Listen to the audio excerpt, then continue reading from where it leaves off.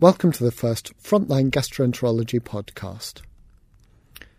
Frontline Gastroenterology is a new journal from the British Society of Gastroenterology and is published by the BMJ Group. The editor is Roland Valori, and he's a consultant gastroenterologist. He's here to explain a bit about the journal. So Roland, for a start, how did this new journal come to be? Well, that's an interesting question. I think that the source of this was a concern amongst the members of the British Society of Gastroenterology that their current journal was not meeting their needs in terms of everyday management of patients. Gut has provided a most amazing pedigree of publications over the years, significantly advancing our understanding of the conditions we deal with. But sometimes these publications are remote from dealing with a person who comes in your front door. The BSG Council agreed that there was an opportunity to do something different, and they asked me to be the editor of this new journal. Is there a simple aim for the journal then? Yes, the vision is to provide the readership with the information they need to provide the best care for patients. Traditionally, journals have regarded medical treatments to be the key information. But it's very clear to me that the way we work, the skills and competencies that we have, and other factors like how services are configured, make a big impact on the experience of the patient. Thanks, Roland. Now, in late 2009, there was an International Conference of Gastroenterology, Gastro 2009. We sent Tom Hoffman along to interview some leading gastroenterologists who are speaking to the public there. We're here at Gastro 2009, an international conference about gastroenterology. This year they have held their first public day, where members of the public could listen to talks by leading gastroenterologists and ask them questions. I'm joined by Eamon Quigley, Professor of Medicine and Human Physiology at University College Cork and a gastroenterologist at University Hospital Cork.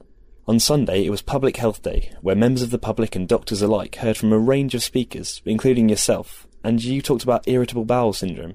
How important is it to engage with the public about IBS? I think the very attendance that we got at this meeting speaks volumes about the importance of these events and of engagement of professional organisations with the public.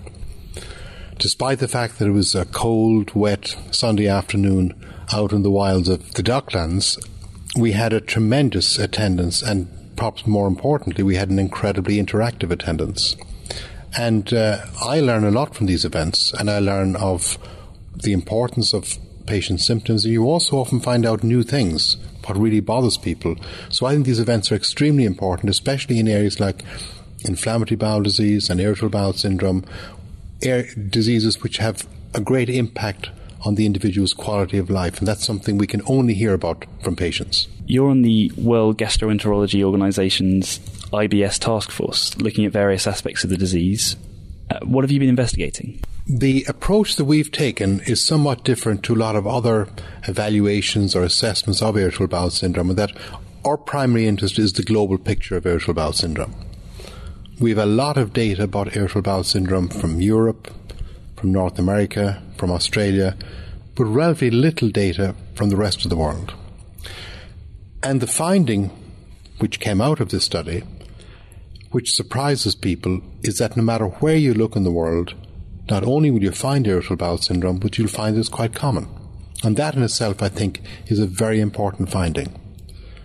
The other very interesting finding, or set of findings, is that there are differences. While irritable bowel syndrome may be common throughout the world, who gets it, the symptoms they have, the consequences seem to be different in different parts of the world. And I'll give you just one example. In the UK or elsewhere in Europe, if you went into a GP's surgery or went into a hospital clinic, and you'd probably find that maybe anywhere from 2 to 4 times more females than males with irritable bowel syndrome. In other words, it's very much a female predominant disorder in Europe and North America. In India, there appear to be more males with irritable bowel syndrome. And there are other studies from places like Singapore and from China which suggests that among other Asian populations, it's about equally common in males and females. Now, that in itself, to me, is an extremely interesting finding, and hopefully findings like that with follow-up research may provide new clues as to the causation of irritable bowel syndrome. You referred to IBS as a wastebasket diagnosis, as a mishmash of different conditions. Do you think that's changing now?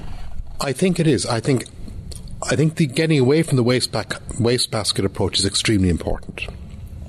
What I mean by that is that there was a tendency in the past that if you came to see a doctor with tummy pain, they would do various tests, and once they'd exhausted the tests that were available to them and nothing was found, they'd say, oh, it's irritable bowel syndrome. So it was where everything that you didn't understand was chucked. We're now actually turning that on its head and turning it the other way around and looking at a constellation of symptoms or a collection of symptoms that when we see them collectively, we say, well, that's highly suggestive of irritable bowel syndrome. And we restrict testing to those instances where there are features that could be to do with the patient's age or their gender or where they live that might necessitate ruling out one or two other conditions. The other thing that's happening, and been happening slowly but surely over the years, is that in certain symptom patterns of irritable bowel syndrome, we actually have found other causes. And in the presentation, I referred to one example, which is microscopic colitis. Now, 20 years ago, the condition microscopic colitis didn't exist. And basically, microscopic colitis refers to a group of patients who are usually a little bit older, nearly always female, who have diarrhea, watery diarrhea, with very little in the way of any other symptoms. With the widespread availability of colonoscopy, and more importantly of colonoscopic biopsies, we now recognize that these people have quite definite inflammation on biopsies of the colon, even though when you look at the colon through the scope, it looks normal. So that's an example of a condition which 20 years ago would probably have been chucked into the wastebasket of IBS, but now we recognize as a distinct pathological entity, and indeed, we have very specific treatment for it. Do you think IBS sufferers feel neglected because of the medical profession's approach towards the disease? I think yes and no is the answer I'll give. The very bad answer I'll give to that. I would say yes, there's still a tendency in the medical profession at large to look at irritable bowel syndrome as somewhat of a nuisance because it's common, the symptoms are quite distressful, and we do not have very satisfactory treatment. So I think that's the one half of the argument.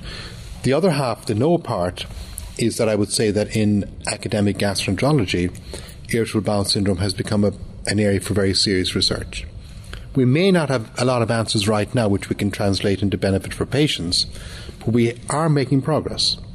And also, among those who are interested in this area, I think one of the very important finding has been that it's quite clear that for some patients, IBS can be very disabling. So that recognition in itself, which is now widely publicized, should make everybody involved wake up and say, look, we've got to pay more attention to this. You've talked about how the brain and the gut are both implicated in IBS. How can doctors approach these two separate fronts in a clinical context? I think the first thing is the understanding of the link between the brain and the gut, and that's fundamental to the approach of many patients with irritable bowel syndrome. And that interaction is seen perhaps most vividly in patients who have irritable bowel syndrome and also have, say, anxiety or depression. Now, I want to make it absolutely clear that I do not believe that everybody with irritable bowel syndrome has anxiety or depression. I do not. But what I'm saying is that if a patient has anxiety and depression, it makes their irritable bowel symptoms worse. I say to the doctor who's looking after the patient with IBS that you must recognize the potential for interaction between the brain and the gut in terms of symptom severity and in terms of symptom impact. That's the first thing. The second thing is the clear realization that symptoms originating or stimuli originating from the brain can impact on the gut. And so I would say to researchers who are studying irritable bowel syndrome, they've got to be very wary of ascribing findings to purely a gut phenomenon when in fact they could reflect the interaction with the brain. On the clinical side, we now recognize that some pharmacological compounds, such as antidepressants, for example, we now realize that they also affect the gut. So when you come in to look at pharmacological therapy as a clinician, you must ask yourself the question, could this drug have an effect on the gut, or could it have an effect on the brain, or both. And of course, the flip side of that is that when you're treating one, you may end up with side effects in the other. Interestingly, in your talk, you said that doctors should be aware of any complementary therapy their patients are on, because some may be effective. Have you seen that in your patient? We often, when we take a history from patients, forget to ask about other types of therapy. We'll ask them what prescription drugs are they on, and we may ask them what over-the-counter drugs they're taking. But we may not ask them, are they taking the herbal remedies or other compounds, because some of these may actually be deleterious to them. They can have significant side effects. But in terms of the other side of this equation, I think there's now quite a bit of evidence that some therapies which we might still regard as complementary or might have regarded as complementary in fact may actually have some efficacy in IBS. And hypnotherapy is a very good example. Like hypnosis would be regarded by some as a complementary therapy, but there's no doubt to my mind that in the right hands, hypnotherapy is effective even in patients with severe forms of irritable bowel syndrome. And that's just one example. So I think we have to, like everything else, we have to critically analyse these studies. I would be the first to say that a lot of these have not been studied at all, and those that have often been studied in a poor quality fashion. But there is good evidence, and I mentioned in the presentation, for example, this study that's out there for a number of years now, which was published in one of the leading medical journals, which showed that a particular Chinese herbal preparation was effective in irritable bowel syndrome. Probiotics were considered to be a complementary therapy, but is now becoming more widely accepted. What advice can doctors give patients about avoiding the probiotic marketing trap and accessing complementary treatments that are genuinely effective? Yes, the whole issue of probiotics is particularly challenging for the consumer or the patient because they're confronted by whole lines of shelves, particularly in the refrigerated section, of products which state or claim that they contain bioactive probiotics. I think to approach this, we must go back to the definition of a probiotic.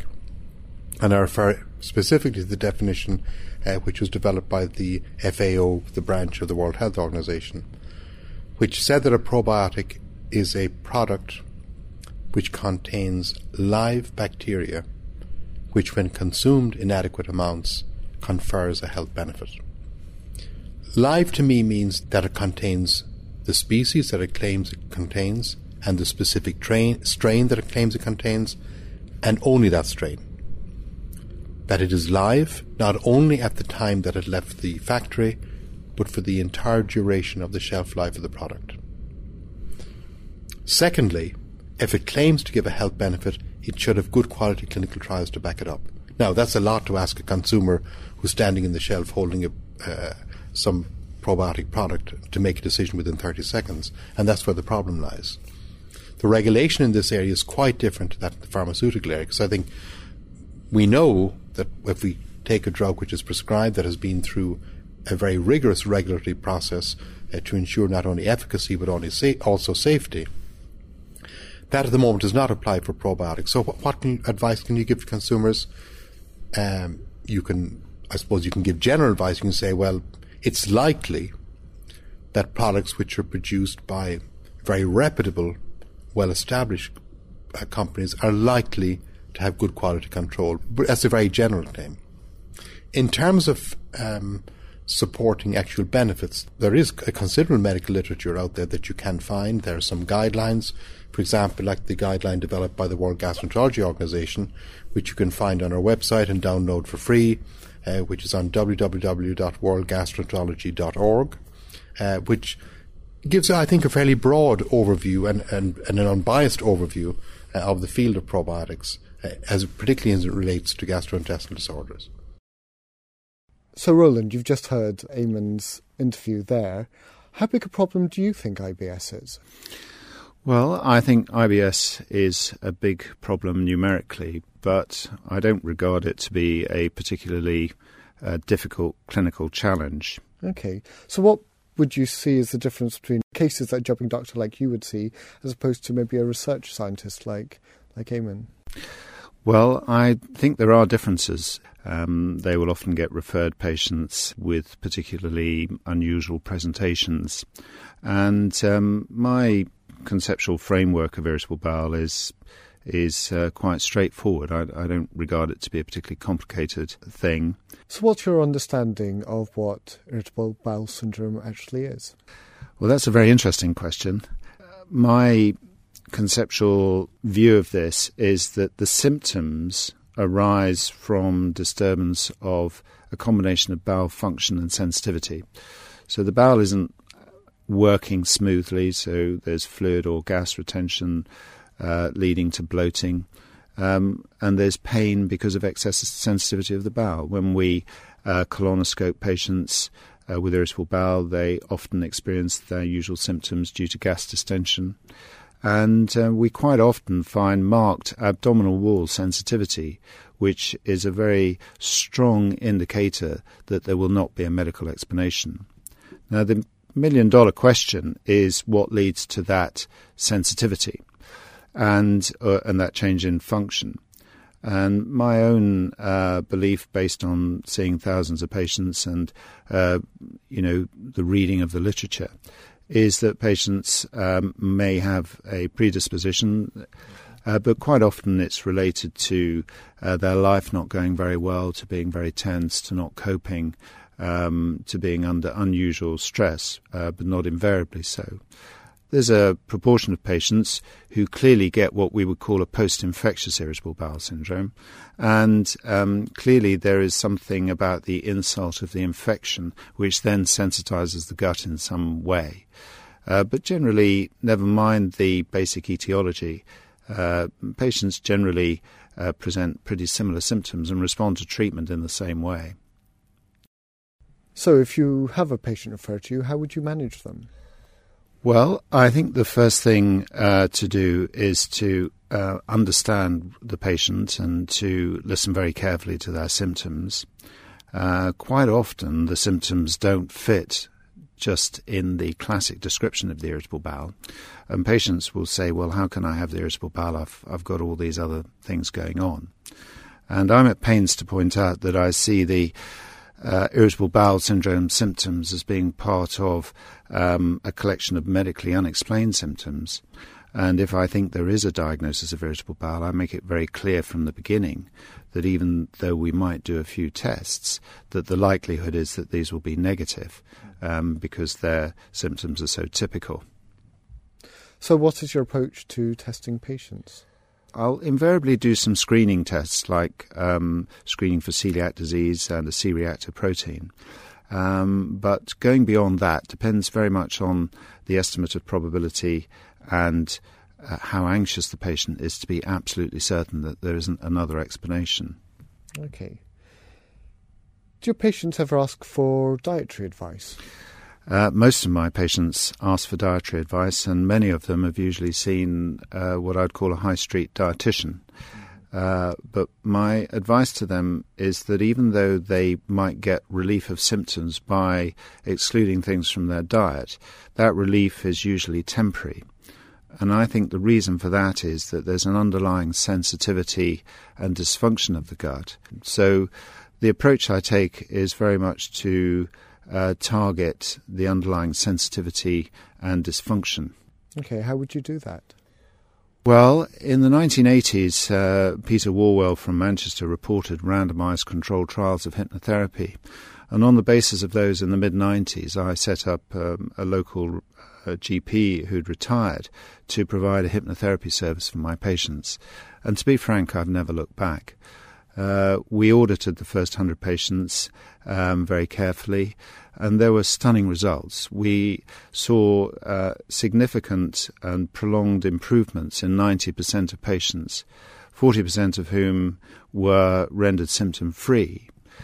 The characteristic of the other group that were better but not rendered symptom-free was that the patients reported that they felt in control of their symptoms, and that was really the most important thing for them. They could tolerate the symptoms providing they felt in control. So my belief is that if you can help the patient achieve better control of their symptoms, they are very much happier, very much more satisfied with the outcome. Okay, so you've had success with hypnotherapy. Would you perhaps prescribe any medication for IBS? I must emphasise at this point that the typical younger patient, the female patient particularly, is exceptionally responsive to hypnotherapy.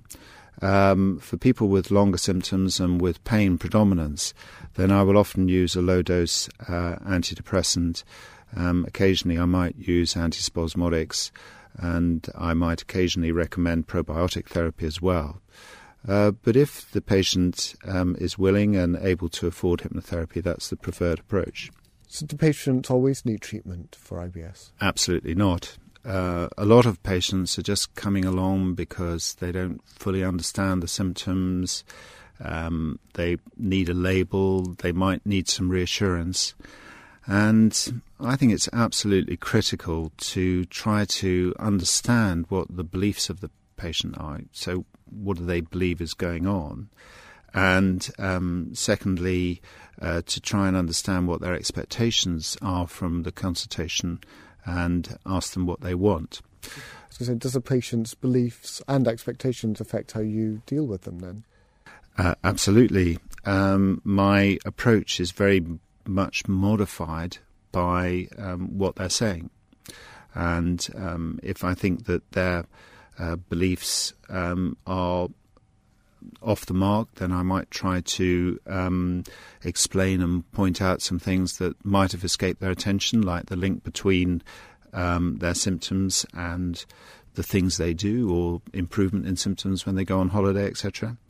And I see the patient with irritable bowel as a customer. And, you know, if you were working in a shoe shop and a customer came in, you'd ask them what they'd want. You know, so I think it's very important for us to try to help our patients articulate, you know, what their needs and wants are. And if you're able to respond to those, then I think you have a much more satisfied patient.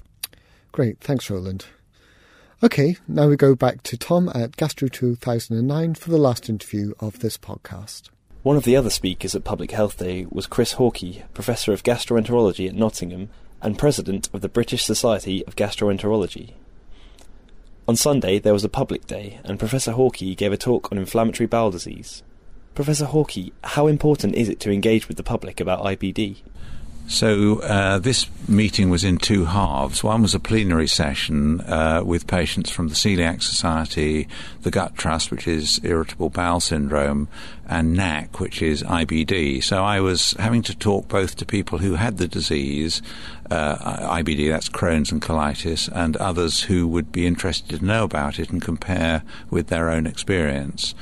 So I went through the very basics, and then I told people about some of the really big advances that are occurring in IBD. For medics on the front line, how do they tackle a patient presenting with IBD-like symptoms? With ulcerative colitis, it's an extremely stereotyped disease, and patients present with bloody diarrhea at periods of relapse. Other times they really are essentially normal.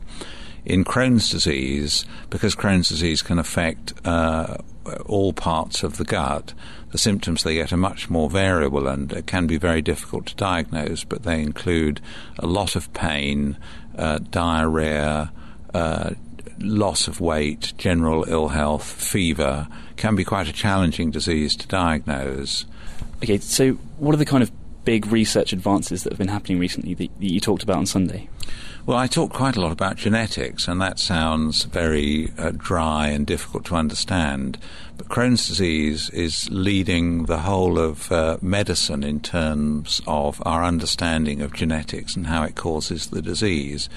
And we can actually look at genetic defects and find that there are about 4 or 5 easy-to-understand defects, for example, a leaky gut or a deficient innate immune response. That's a bit like the village policeman who mops up trouble from the gut when it first occurs. So patients can easily understand that, and so it's easy to talk to them about it, and it gives them a deeper understanding about Crohn's disease. Another area are improvements in therapy. That will come from the genetics, but I also told them about an ongoing trial of stem cell transplantation, where our goal is actually to cure some people with Crohn's disease, not just to treat them. Do you think that certain inflammatory bowel disease research has been too focused on symptoms and not enough about causes in the past? No, I think IBD, inflammatory bowel disease, has always had a strong pathological focus, actually. So probably the newest drugs, they're not that new, maybe 10 years old, are the TNF-alpha inhibitors, and these were really developed in quite a systematic way from an analysis of what caused inflammation in the disease. And as I say, I think understanding the genetics are already giving us targets for therapy. So could you tell us a little bit about the Young Clinicians Programme? Well, this was something that we thought was extremely important at this meeting, and it's one of the main things we set about as an innovation to organise. And we had 60 young clinicians from 47 countries that joined 30 young clinicians from the UK, did a training course and had a lot of fun, but did a training course which was patient-focused. That's the importance of this, before the meeting. And then they came through and did the postgraduate course and came to the scientific sessions, and we made them do all the work. They did the poster rounds, and they did a very good job. So with things like the Young Clinicians Programme and the public engagement programme that was there on Sunday, do you think these types of engagement in conferences are going to become more popular? Well, I think so, because I think there's no point doing science unless you can convey it to the next generation of doctors and to patients who are the people that it's being done for. So I very strongly believe that. Okay, thank you very much for joining us. So we hope that gives you an idea of what Frontline Gastroenterology is all about and what kind of information it will contain. You can read more on the journal's website at fg.bmj.com, and we'll be bringing you some more podcasts in the future. Thanks for listening.